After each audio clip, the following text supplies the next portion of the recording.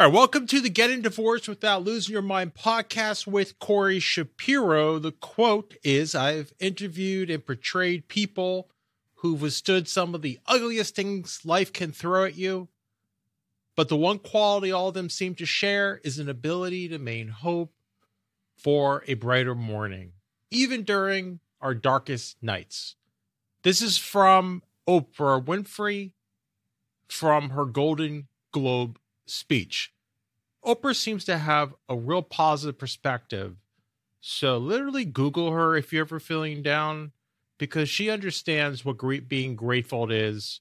Where she came from as a child to where she is now is unprecedented. All right, divorce news. I've been reading a lot about problems people have been having about embryos. Not necessarily with, intact couples trying to get pregnant. That's fine. And having a child, that's great. But there's these extra embryos that are sometimes left over.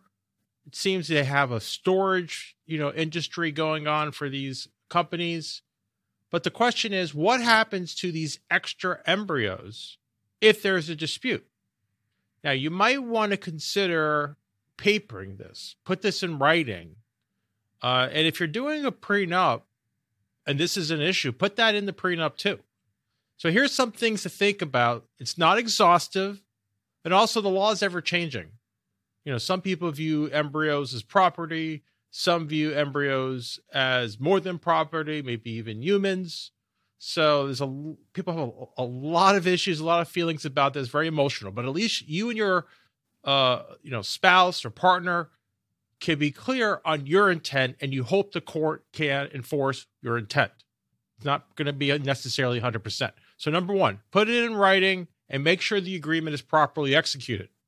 This does not necessarily mean just notarized. You might have to get it acknowledged. It depends on your jurisdiction. Check it. You might want an attorney to review it. People say, I didn't know what I was giving up. If they had an attorney to review it, maybe that saves that defense.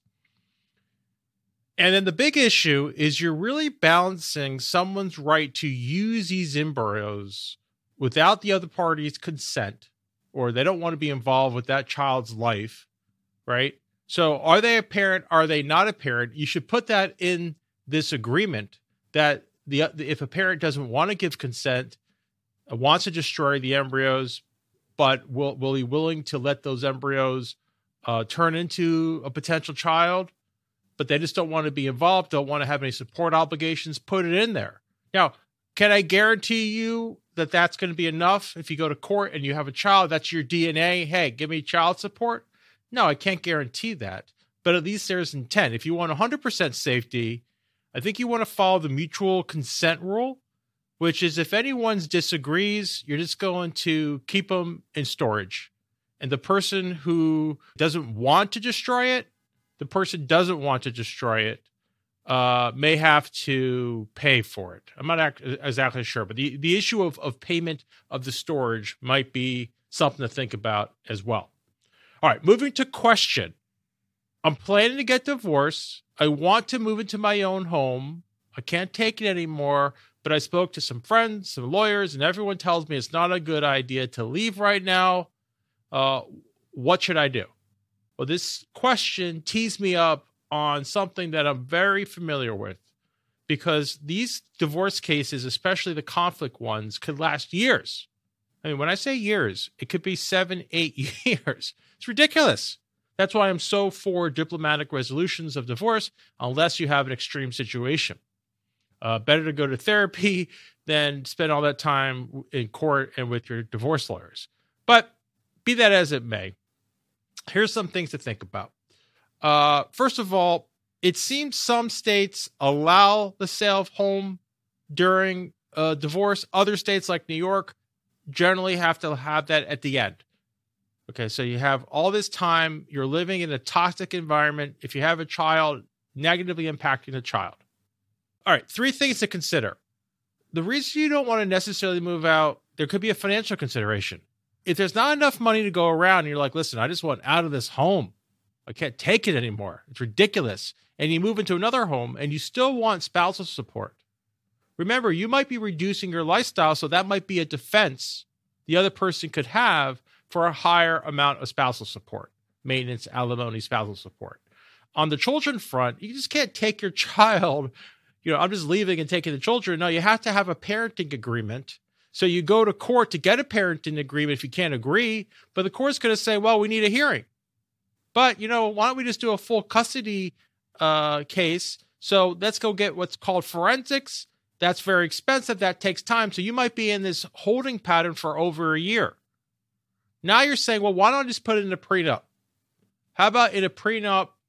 It's my separate property anyway. It's my home. I bought it before the marriage. I want that person out. Wouldn't that work? It may work if there's no children. But if there's children, I don't know if it's going to work because, first of all, this court still has to do a parenting plan, and the other party might say, hey, I can't leave without the child. That's going to prejudice, my case, and the court might just maintain the status quo until there's, until there's a resolution of children issues. So as you can see, it's a big mess, and we didn't even get to who's paying for everything. One party wants to sell the home, one party doesn't. 5 years go by. What do you get to recoup? Do you get to recoup 100% of the mortgage payment or just a pay down of the mortgage? I mean, it gets complicated. Now, until there's a sea change in the law, and I believe right now, I haven't given it, 100% of my thought, but I'm on board with selling it early on. I don't know why we wouldn't. Maybe this comes from a pre-no-fault divorce mindset. But sell the home as soon as you can. If the court has to make some orders with custody, make limited orders with respect to a parenting plan, get everyone out of that toxic environment. I think that's where it's going because in 2010, at least in New York, no-fault divorce, and I think no-fault divorce is where it is in most places. So this really comes down to a risk management assessment.